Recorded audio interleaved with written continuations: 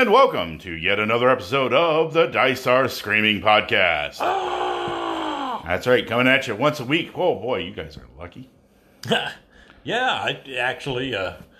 Somewhat more relaxed pace for us. Yeah. Which, during these incredibly tumultuous times, definitely takes the pressure off. Still love doing it, just, easier to make sure that we're on time and meeting this expectation. Yep, and we're here just doing it once a week now on Wednesdays, so you can look forward to that. Of course, less interruptions too, I think, on our daily schedule, so that allows us to get a little bit more focus in on our topics. So, just going to go over our last two sessions have been part of what we once had a mind to do, which was summer camp, where we were going to take apart various old school and new adventures, adventure pass modules, what have you, and reconstruct them in a way that we wanted to do. And we, I think we succeeded pretty well in B2, and B1 seems to have attracted a little bit like, hey, we get it that you're talking about story, but it was always there. And okay, if you had always had story, then you weren't the ones we were swinging at with this one. But many of you, may have played much more the way we played, which the story in the background played a part. Yeah, it's always been there. The plot was a thing that had some relevance to us. It wasn't always just a blind dungeon crawl, and we're gonna, stab a beholder in the big eye. Right. Yeah, it's, using the random dungeon table out of the back of the Dungeon Master's Guide to get your level on. Hey, guilty as charged, been there. But as fun as that is to do, it does sometimes take the wind out of your sails when players start to try to become attached to the campaign. When it's just like, hey, we're just playing, nobody cares, it's a one-off. Mike, I think, summed it up pretty well in our last podcast when we were talking about B1, Search for the Unknown. When you were first showing up, you didn't need to know a whole lot about the campaign world. You just wanted to get people started into that. And that's where I think a lot of the adventure, this started, this feeling of that there wasn't a whole bunch of connection, because they could be put, you could place it here, you could place it there, you could put it in different areas of your campaign world, or in the published ones, which, well, I guess there was only, World of Greyhawk? Well, all right, sure, at the time, circa that era, honestly, I believe B1 was originally intended for the Blackmoor area, and it had that big old where to put it in World of Greyhawk. That was what it had that too. Yeah. It made notation on how to use it in either realm, whether it was like on the way to Glantry or. I don't think they had the known world. I think you're thinking more on Castle Amber, maybe. Yes, Castle Amber, which we'll be covering. Yeah, that's going to show up too. Yeah, we're going to be doing just to give you a little peek behind the curtain of what's coming up. Next week, we're going to be covering B3, Palace of Silver Princess. I remember now. The tidbit in the beginning of B1, In Search of the Unknown, specified that it could be played with either system. I don't think it mentioned a location in which to settle other than Greyhawk. Right. But it gave 3 separate examples of locations that could be used in Greyhawk, and it mentioned that with regard to the rule systems, it could be done with either basic Dungeons and Dragons or advanced. And if you look at the contents of the module, you'll find that it was pretty easy stuff to adapt, not terribly complicated. Oh yeah, and so I think going on with a certain, as we're trying to talk about things going forward, having a look that, we weren't really trying to call too many people out in the carpet here. What we were trying to point out is that a lot of these early modules get bypassed or dismissed as that they didn't have much substance to them. And of course, I don't think that anybody's saying that they didn't have anything in them, but there wasn't much of a campaign or story arc. And here we are covering and talking about these. Now, an example of one that did not have much of anything in the way of long-term plans. If you were to take, for instance, White Plume Mountain or Ghost Tower of Inverness, These were not big campaign builder, open source, like big plot picture concepts. These were dungeon crawls with very little extra trimmings. You know, maybe a little background story about where you came from and why you're doing this, like in Ghost Tower of Inverness. But they launched you very quickly into the actual purpose of the adventure. And there wasn't really a great deal to be said for what comes after. Right. Now, the reason we highlighted, B1, B2, and we'll be taking a peek at B3,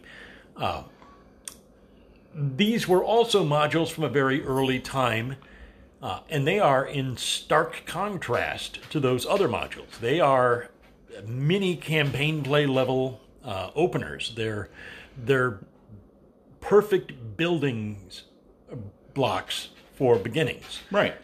So, there is kind of a method to the madness that in those first several modules in the B series, you really get a terrific window into how rich gameplay can be.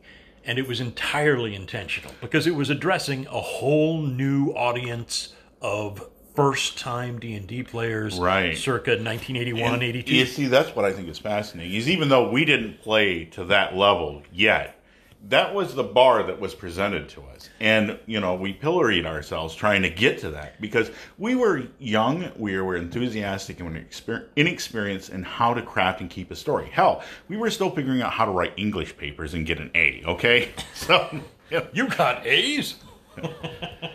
Hey, man, I majored through English, unbelievably so, the way I speak. But, yes, it's important to realize that in no way we're trying to diminish anybody's fun. If you had fun just, creating random dungeons and doing random things in areas, and you had a great time doing it and you made your own stories, hey, you know what?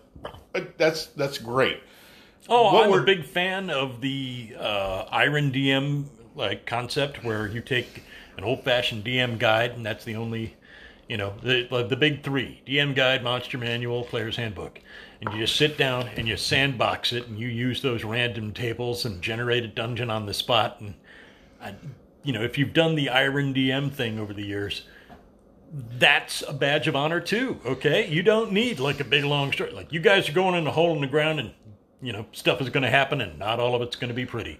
Well, Iron DMing is the only monsters you can use are those that begin with your initials. R, D, P. Wow. Crap.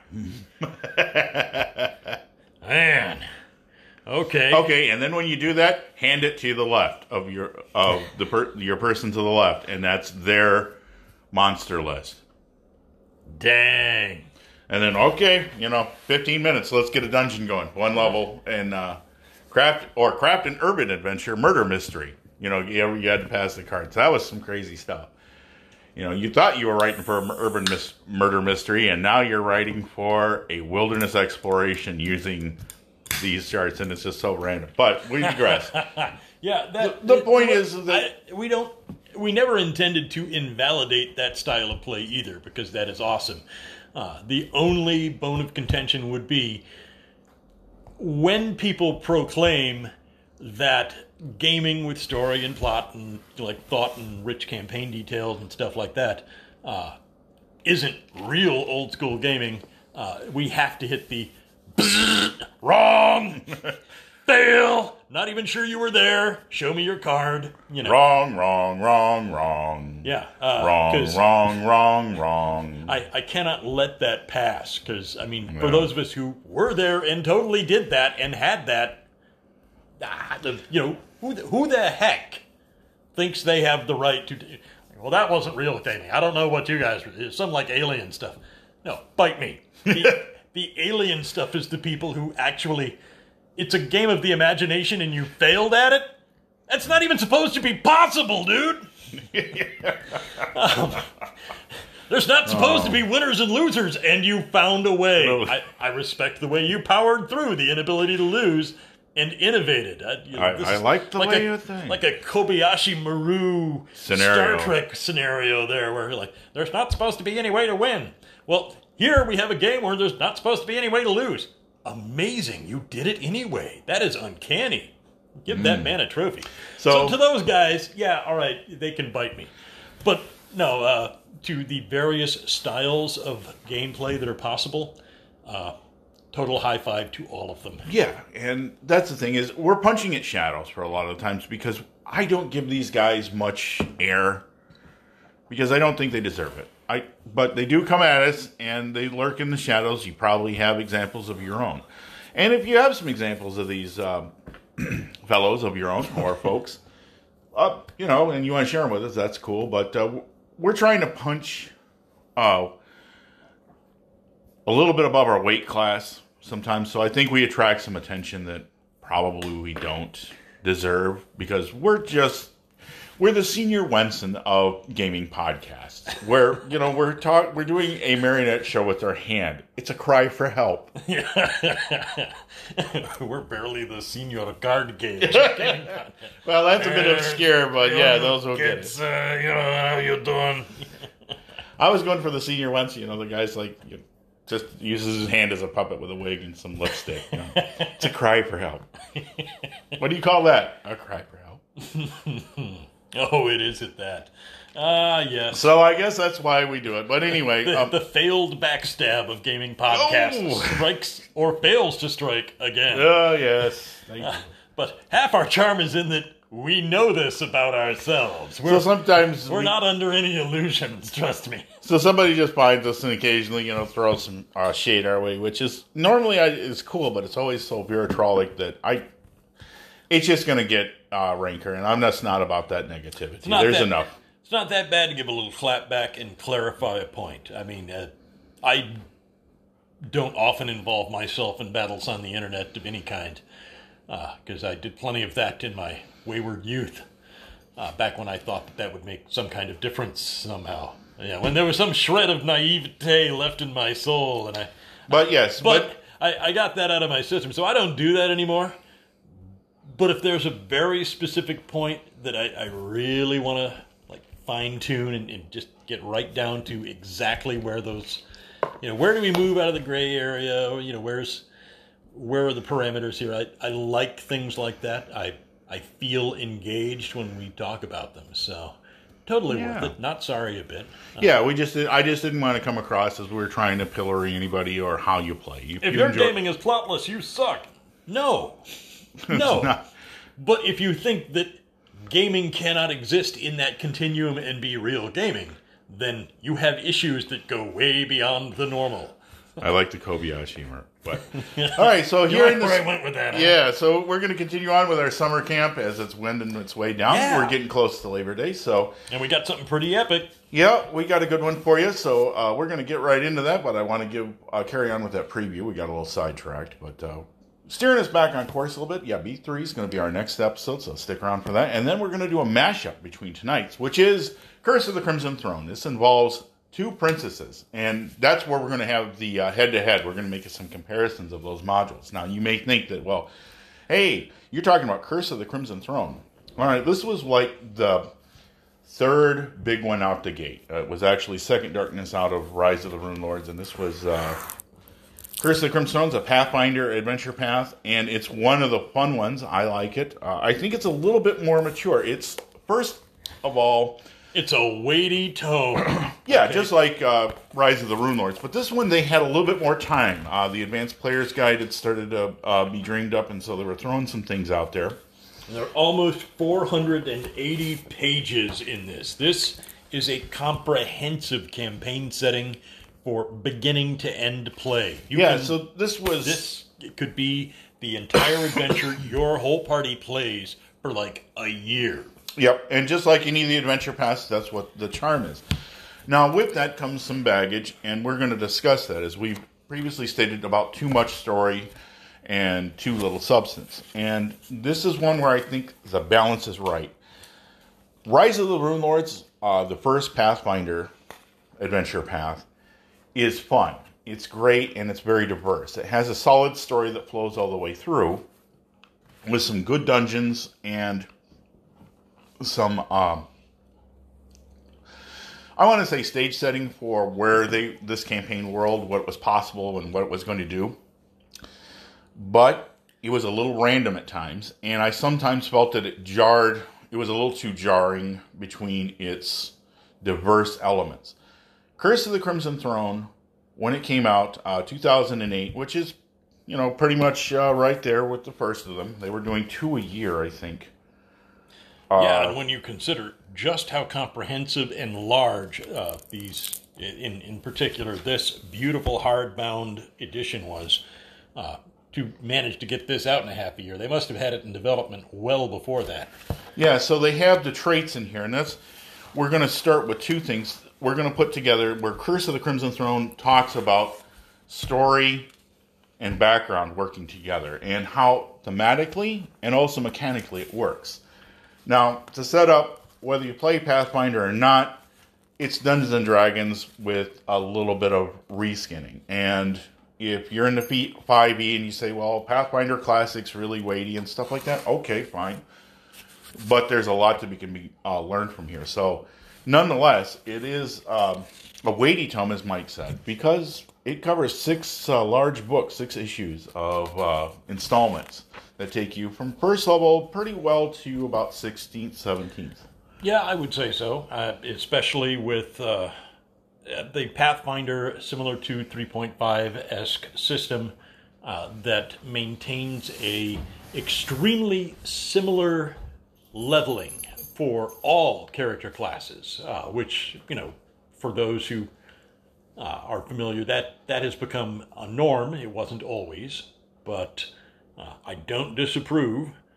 In 3.5 and in Pathfinder, you find that the players tend to level all as a single group. The experience points rarely being all that different for each of them.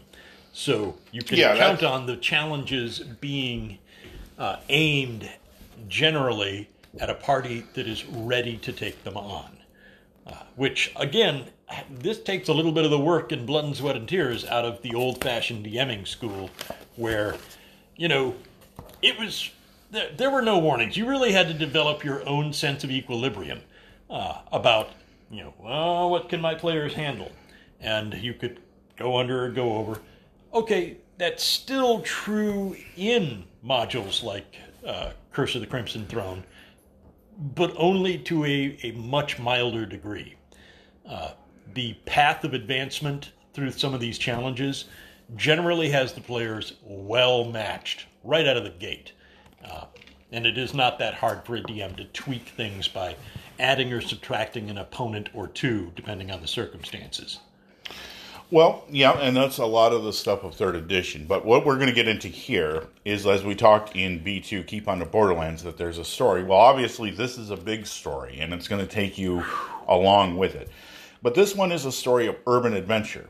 Now, primarily it starts as urban adventure. But how do you draw players into urban adventure? Well, you tell them, well, it's a city adventure. And so there's this guide to Korvosa, which the city takes place in, right off the bat. It provides a lot of background on Systemless. This was the early parts of the Pathfinder Chronicles where they didn't have a system yet, so they were writing to a certain crowd of people that were still playing 3rd edition or maybe playing even 4th edition, and so they wanted to make the Chronicles sort of an open gaming book with, you could add whatever details you wanted. Now, of course, coming with this is the Player's Guide. Now, the first Rise of the Rune Lords didn't come with a Player's Guide. Second Darkness did, and Curse of the Crimson Throne also came with one. But here's where we talk about backgrounds.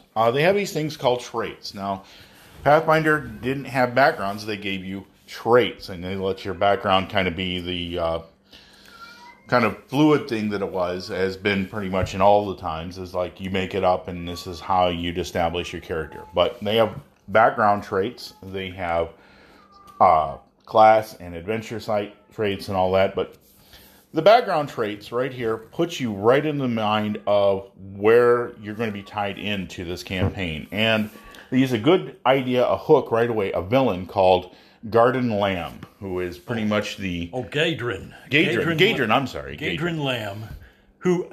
Wow, and as you read through these traits, Gaedren Lamb is a total D-bag. Oh, yeah. In every possible respect, a local crime lord.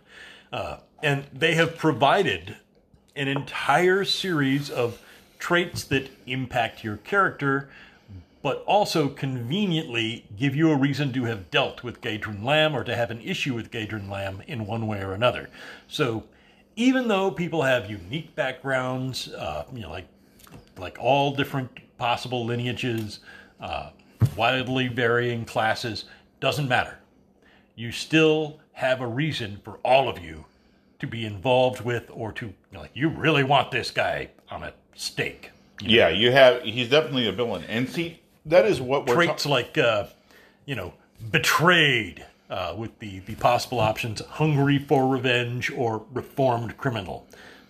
Drug addict with the options addicted friend or personal addiction.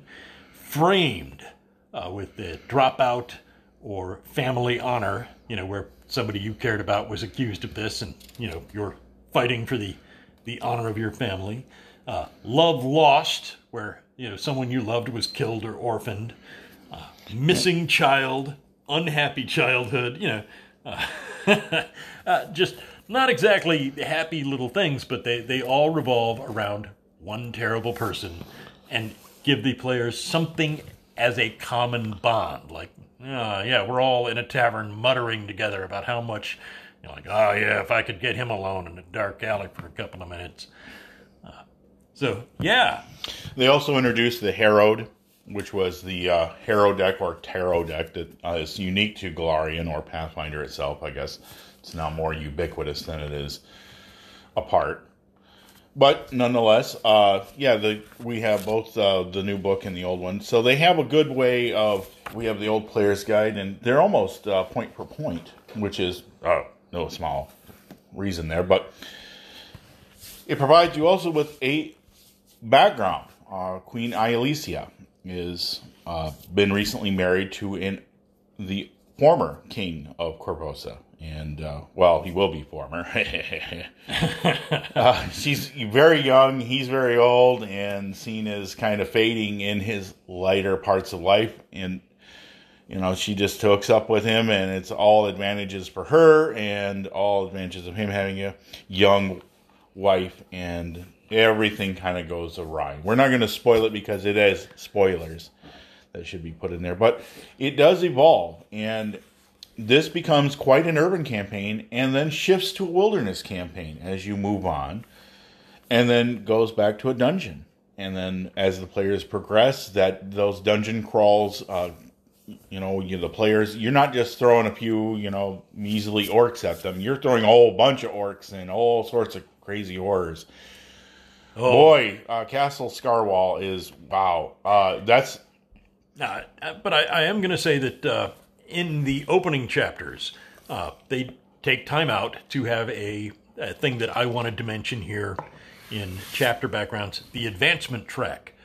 And it spells out very explicitly for the novice or experienced dungeon master that what point at which players should be facing specific challenges. Well, yeah, but that's been pretty much through the whole of their adventure pass. This is a thing that Pathfinder does that you don't so often see. It's not something that you see in Dungeons and Dragons very much.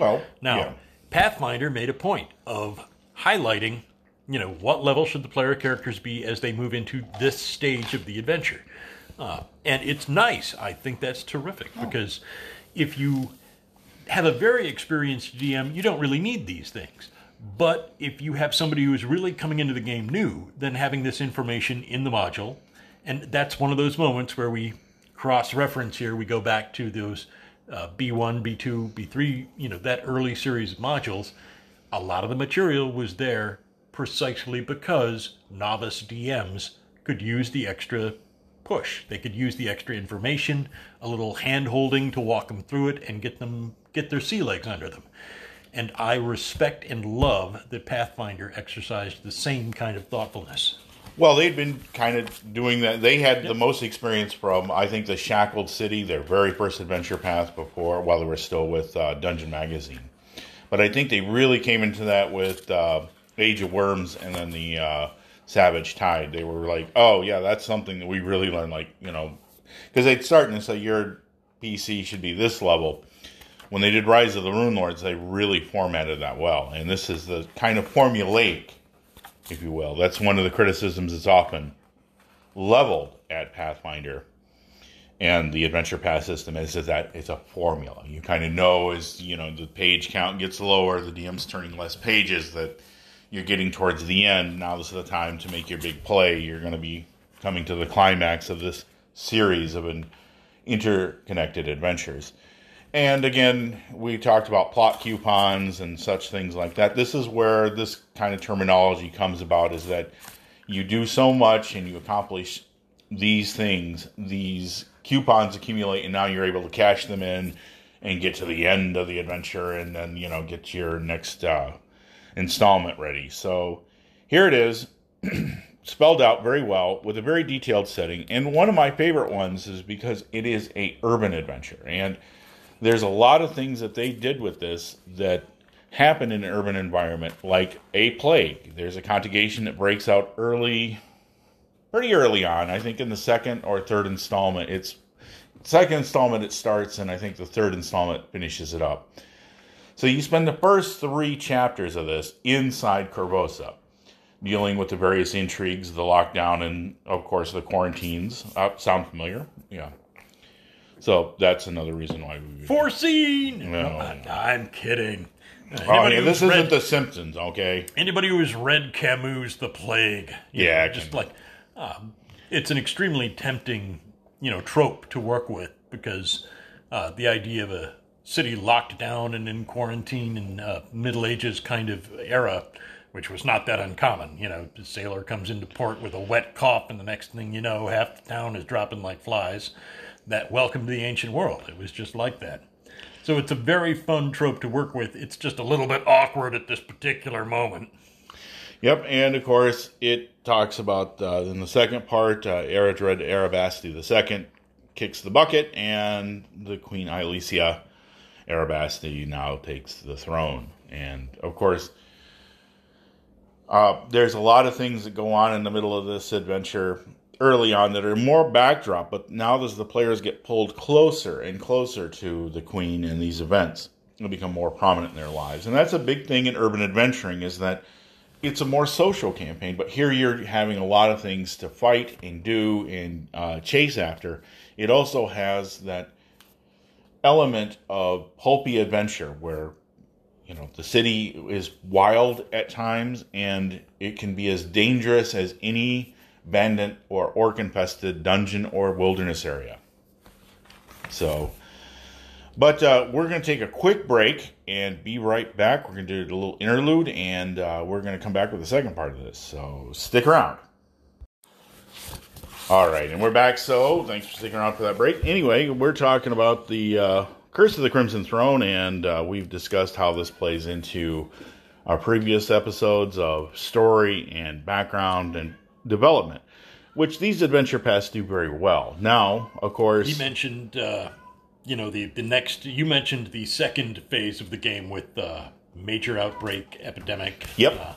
That shuts everything down, and that's a whole separate series of challenges for the now competent and reasonably well trained or prepared adventurers, and that moves us into the next zone.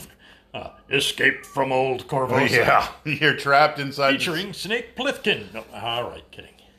Yeah, this one basically is called the Rakshasa level. Yeah, it is. Again, we're trying to avoid spoilers here. It's not that we don't want to share the meat and potatoes, but we don't want to give away too much. But let's just say that in the aftermath of the plague, the epidemic that hits the city, you're dealing with a city that was already kind of structurally rotten to begin with and riddled with crises waiting to explode. And after blow, your next situation places the player characters in an old portion of the city and in rather dire need of getting out. Yep, and so... the reason why I want to highlight the Rakshasa is that often people have asked, and I've even had this happen. I was attending a Discord one night about in Tenkar's Tavern, and a guy asked, he said, "Why would you even have a Rakshasa wandering around?" And I'm like, dude, I mean, They're awesome.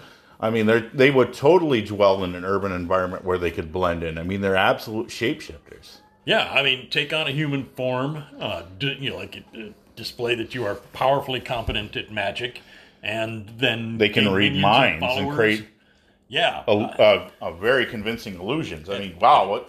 people are like, you can have people bringing your food to you. Like, Well, people are food to them. well, But, yeah. exactly. You get your You don't eat the minions. You need Don't eat those. the help. I need them. Exactly. That you have all these wonderful opportunities for Rakshasa to insinuate themselves into positions of subtle control, where they're not so right up front that powerful people are scrutinizing them and ultimately seeing through their trickery, but just enough in the background that they're able to get what they want, which is fresh human flesh. Yeah, and they did a perfect job developing this. So if this is a little bit of a spoiler at this point, well, sorry, but yeah, it's also really well done, and I think that this part of the adventure is more the DM's purview, especially how they bring it about. There's also the Van Kaskerkin connection, which, if you're familiar with Second Darkness and all through the rest of the even Rise of the Rune Lords, these guys show up. Wow, what a family of interconnected NPCs that just always seem to be at the worst part of things. So, you go through and you deal with all the problems of being in Plague, where you're not supposed to be wandering around or maneuvering. Something that player characters prize very highly is their independence and ability to move around. This is a little bit more difficult, but if you had your characters starting at the beginning, they probably have a few stealthy or roguish type skills, or have some very powerful rogues or well-trained bards in the here capable of getting you past some of these things. Yeah, at least one skilled rogue should absolutely be in the party. But in any case, in a worst case scenario, one would hope that players who might be low on stealth skills would at least have built alliances or built friendships with the appropriate persons to help them in their quest. Because not everything is impossible. It just... Nope. There's just how difficult accomplishing something is going to be, and what extra steps will they have to take to overcome a skill deficit. Now, as you continue through the adventure, eventually you get out of the city and you leave, and you start the next one, which was a history of ashes, or a history of violence. Yeah, You my look like favorite. somebody I used to know. Yeah, a history of violence, all right, especially when I'm playing my barbarian. Well, okay, so yeah, now you go into the Wilderlands, and now you have sort of a transition, and here's where maybe you had characters that were more urban oriented. They're going to be taken out of their environment, and so this is a transition period that works pretty well if you let people level up, and this is the time where you're going to be making some changes in maybe your character class, multi-classing or changing some skills up. Yeah, by now the character should be around 10th level, or just closing in on it one way or another. So this is where you can take a couple levels in something else, or you've had that ranger who's just been an urban ranger, and he's kind of like, well, here's a new terrain for them. So here's a good transition point for that. Or you've had that barbarian who's just been cooped up behind the walls in this stinking, fetid, diseased city.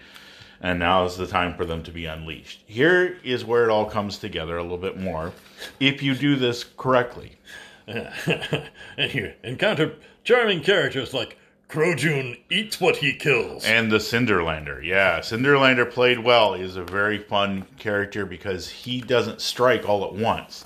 He strikes the players as he stalks them. So he might be just this is where it also almost meets a Wild West kind of ethic, because he's a dry gulcher, man. He's a sniper, and he uses that crossbow to great efficiency. So, but there's still some cold-blooded stuff here. But the point is that the characters are given a chance to get out of their comfort zone, which you may be taking them out of their comfort zone too. Yeah, it presents opportunities for skills, abilities, transitions, things like that that might not have been so easily achieved while trapped inside the city. So, lovely little break to get out and stretch their wings as high-level or mid-level players. Yeah, and there's also some good lore development here. There's one of the Rune Lords also, or their Sahedrin. One of their legacies is hidden cleverly here. And you get some insight into the Shoanti culture, as well as start moving forward into getting back to what's behind all this. And the reason for going out is kind of complex. We need to spend more time explaining it. But let us just say that there's a reason that the players have made friends with the Shoanti early on in this adventure path that brings them here. And their revelations are giving them insight where to go to next and what to do, how to stop Queen Alicia and her diabolical plans, which, yeah, we ain't kidding about that. Yeah, they are pretty diabolical. Again, no spoilers. We highly recommend having a copy of the Crimson Throne. Even if you don't necessarily like Pathfinder, there are elements in this overall story that would be incredibly easy to convert and make into a very challenging 3.5 module. That would be the easiest transition. Adjusting it to 3.5 would be super easy. However, the enterprising or skilled DM might find it both challenging and fun to convert this to first edition play, 5th edition play, 2nd, 4th, it doesn't matter. If you've got the ability. It's a bare bones story. It's worth the purchase just for the campaign play alone. Yeah, if you just want to use a lot of adjustment to a different setting. Not that any of us need any guideposts in running into a quarantine area, but because we live it. But we don't now. But if you just want to use the first part as a setting for an urban adventure or just to mine some ideas from, you could do worse. I'll put it that way. But there's also a hero deck that initially brings the characters together, and this reoccurs with many points inside the campaign. They start what they call respect points, and when you achieve certain amounts of these, of course, just like with plot coupons, you redeem them for extra prizes and rewards. Things that will help you not only move the plot, but reveal certain hidden things that the players may have missed. And this is a good thing, what we've talked about before, is sometimes you're trying to keep ahead of the plot, and players may miss something. This is a good way for you to refocus by using this tarot deck that has a ghost attached to it. Now, I want to mention something about the overarching History of Ashes tidbits here. There is a factor in this called respect points. Okay, and there are different ways to get them, different actions that the players can undertake during the course of this third chapter to earn the respect of the indigenous peoples, once they have gotten out of the city. And they have to ultimately acquire enough respect points to win over some recalcitrant individuals who possess critical information. And it will not be hard, as the adventure spells it out, to make the player characters aware of what it is that they need. It's part of why they left the city in the first place. They by means come across an understanding that we must go in search of this knowledge, and so they're out in the greater world. But the hurdles that they go through for this are not necessarily overwhelming. They're entirely level appropriate. But I liked that it was a little point system. Like, there are some easy ways to rack up some respect points early on. But to get to the final tally, a certain amount of adventuring related to appeasing these folks is going to be necessary, typical of a video game quest, where, what have you done for me lately? You do this for me. The mechanics, are familiar. Yeah, they're familiar. I guess that that's where the dog wags the tail. When you come back to full circle on it, that you start to see that video games have followed the role-playing games, and role-playing games have started to follow things from the video games. So, they complement each other well. But Ouroboros. yes, The snake devours its tail. indeed, and good literary content right there. But more importantly, when you get together with your friends and you play these games, you learn that there's different ways of doing things. And one thing that Pathfinder has picked up is there's been a multitude of little... Each adventure path kind of has its own unique little sub-game system in it. And I found that from a lot of campaigns and playing with friends that everybody does it differently. And one thing I like about the adventure paths, and this is my personal preference, you may not really care about Pathfinder or anything else, but that I have talked about here. But this is the one where I notice that every adventure path has a unique little subsystem, and this is the respect points and the hero deck is just part of that. And it reminds me so much of how playing in different campaigns with different dungeon masters and players exposed me to different subsystems and little house rules. And I really like that. That's one of my little geek things I like about this. Good point. It does remind you of the days of house rules. Like only inside the inside the confines of this particular campaign setting will you be using these quirky different rules. Yeah, little rules. And so character traits and harrowed deck and respect points. This is something unique to this particular. And they do it with every little adventure path, which just blows my mind. But it gives me a different insight into the designers and writers that they have. So I think that's pretty cool. So, but yeah, as we're starting to wind on, this is hard to cover in one session, but we're going to just wrap it up whirlwind style. After you get out of there and you start, the campaign starts accelerating. You finally are able to go and return back to Korvosa grand style, and this time you go after the Queen, which finds you at odds with the Grey Maidens and some of the members of the Korvosan royalty, and then you're able to find out what ultimately is behind this. She's made a hellbound contract, and that she's actually now inhabited by something. And so she's now... By then you're in... the final chapter's Crown of Fangs, where the players should be like near 14th, 15th, 16th level before they're confronting the curse of the Crimson Throne. And you fight Queen Ilesia, which they've revised a little bit from the first one.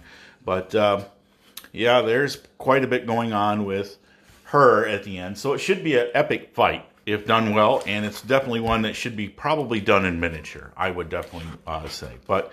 also, typical in here, they have, let's talk about the plague, the blood veil, which is, wow, that's a terrible thing to just throw out in these times, but it is interesting in the fact that it provides a good fantasy disease, and that isn't easily treatable by the normal means of cure disease without making it, like, cure disease just doesn't work, or the gods quit talking to you, kind of...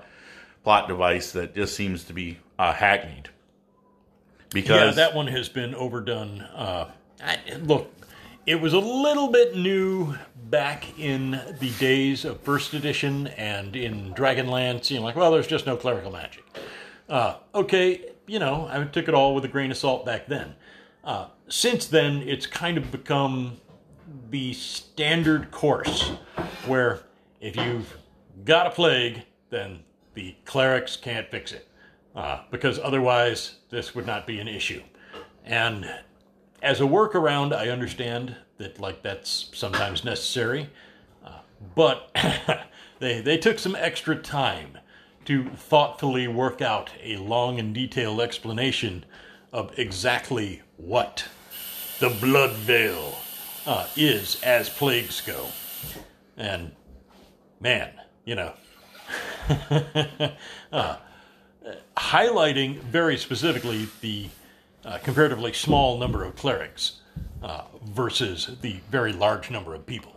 Right, and it also puts that into perspective. Also, like with the gods of Golarion, Sarenrae is always ready to heal and treat diseases. This is resistant. Now, it doesn't mean that cure disease doesn't work. It's just very resistant, which makes lower-level clerics less effectual. They might be able to roll really well and remove one or two people, which would probably be the player characters or important NPCs at that time. Oh, and here's just honestly, the one factor that is a complete jerk move here. You can get it again. Yep. So it keeps passing around. It is super hard to get rid of. Oh my God, it's like somebody spilled glitter in here. It's everywhere. Yeah. Oh, of course. And that's what makes it unique. So, of course, after you complete it, the players may find themselves at the head of Korvosa or being able to put a new person on there. And there are several NPCs that are willing to do that, as well as a character, kind of a subplot, the Blackjack, which is a vigilante, kind of a do-gooding swashbuckler who rights wrong, sort of a Zorro. Ha ha! And so that's a good one for players to retire in and be ready to grow into that, as well as some other things and good NPCs and hopefully some friends and lovers that you've accumulated. All in all, it's a very satisfying campaign, and it's one I highly recommend, right up there with Rise of the Runelords. And I'm really happy. I know that Kingmaker is getting a new treatment too, which justly it should be. And there's a lot to recommend Kingmaker as well. But, all in all, Curse of the Crimson Throne is one of those great campaigns that only comes along once in a while. And I was happy to play it and be a part of it. And I have a lot of good memories of it. And that's where we're at, is that as well as playing the old stuff, it's time to make good memories and new ones too. And so this is one that goes into the nostalgia pile as being a lot of fun and a lot of good memories generated off of. There were almost 2 party TPKs. When I played it, we had a complete TPK right in the middle. Just everybody died. Wow. And so we had to restart. And hey, that's what part of the DM job is. And we almost had a second one, so... Not the same encounter, I hope. Oh, no. Totally different circumstances. Okay. Completely different circumstances. A second at the same choke point would indicate perhaps like an excessive threat level. But, sometimes the dice are just not kind. I gotta say, there have been some near-miss moments in some otherwise sensibly apportioned campaigns that I have been in, where, despite thinking that things were going, you're like, no, we totally got this. Perhaps not so much. Didn't work out anywhere near like I thought. But this, I'm not fatuously glowing here about this. I think that on the measurements, my ultimate vote on any product is worth the price of entry, okay? This, for a large hardbound edition with, backup materials available to support it, at an item that was originally retailing at $60, I gotta say, that $60 was well spent. This is worth the price of entry. Even for people who may not necessarily be interested in doing Pathfinder. I mean, if you want to harvest this for great ideas, it's full of them. Well, getting all 6 Adventure Pass, each at $20 a piece. Yeah, I mean, had you bought this as individual modules, if this had come out at $20 a pop, you would have easily, gone past $100. So to have all of this bundled into a superb, durable, hardbound edition that is extremely attractive, 100% worth it. It's got my vote. Yep. All right, so that's going to do it for us. We're going to shove off here on Weigh Anchor. Or weigh anchor and shove off. We should probably do that first. Yeah, let's hoist up the anchor and furl the sail after we have shoved off from the docks. All right, let's not destroy our ship. Let's make sure that Gru has Roferto with him, or we're going down. Yep. Well, I wouldn't bring Gru with me. There's a little deep cut. Yep, that is a deep cut. Anyway, we hope you enjoyed it, and we'll be definitely talking about Pathfinder again and the Curse of the Crimson Throne in our next installment, where we'll just recap real quick and go into Palace of the Silver Princess. That'll be our next one. Yes, one of Tom Moldvay's best. Yep, and very controversial as well, but we'll also touch on that. And then, we'll put them all together. But in any case, we hope you enjoyed the show. We'll be coming at you next week, once a week now. That's our format. And Expect us Wednesday. Yeah, you can get a hold of us on our Facebook page, as well as getting a hold of us in person on Twitter and our normal haunts, the Dice Are Screaming Facebook page. Leaving some comments there. We appreciate them. Or you can not expect us. No. No one expects a gaming podcast. Well, especially the Dice Are Screaming. But, of course, if you can download the Anchor app and leave us a message, we'd greatly appreciate it. You can hit that subscribe button lightly. Just tap it on the shoulder, because it's been through a lot lately. It's a little jumpy after the soap and the last of the stuff that's been through. So Flick its nipple. It loves that. Oh, I was just going to say, just tap it gently on the shoulder. It's a little jumpy right now. Just need some time off. But yeah, lightly tap that subscribe button and you can get notifications when we put a new podcast episode out. True. So, until next time, may the dice always roll in your favor. We're out. See ya.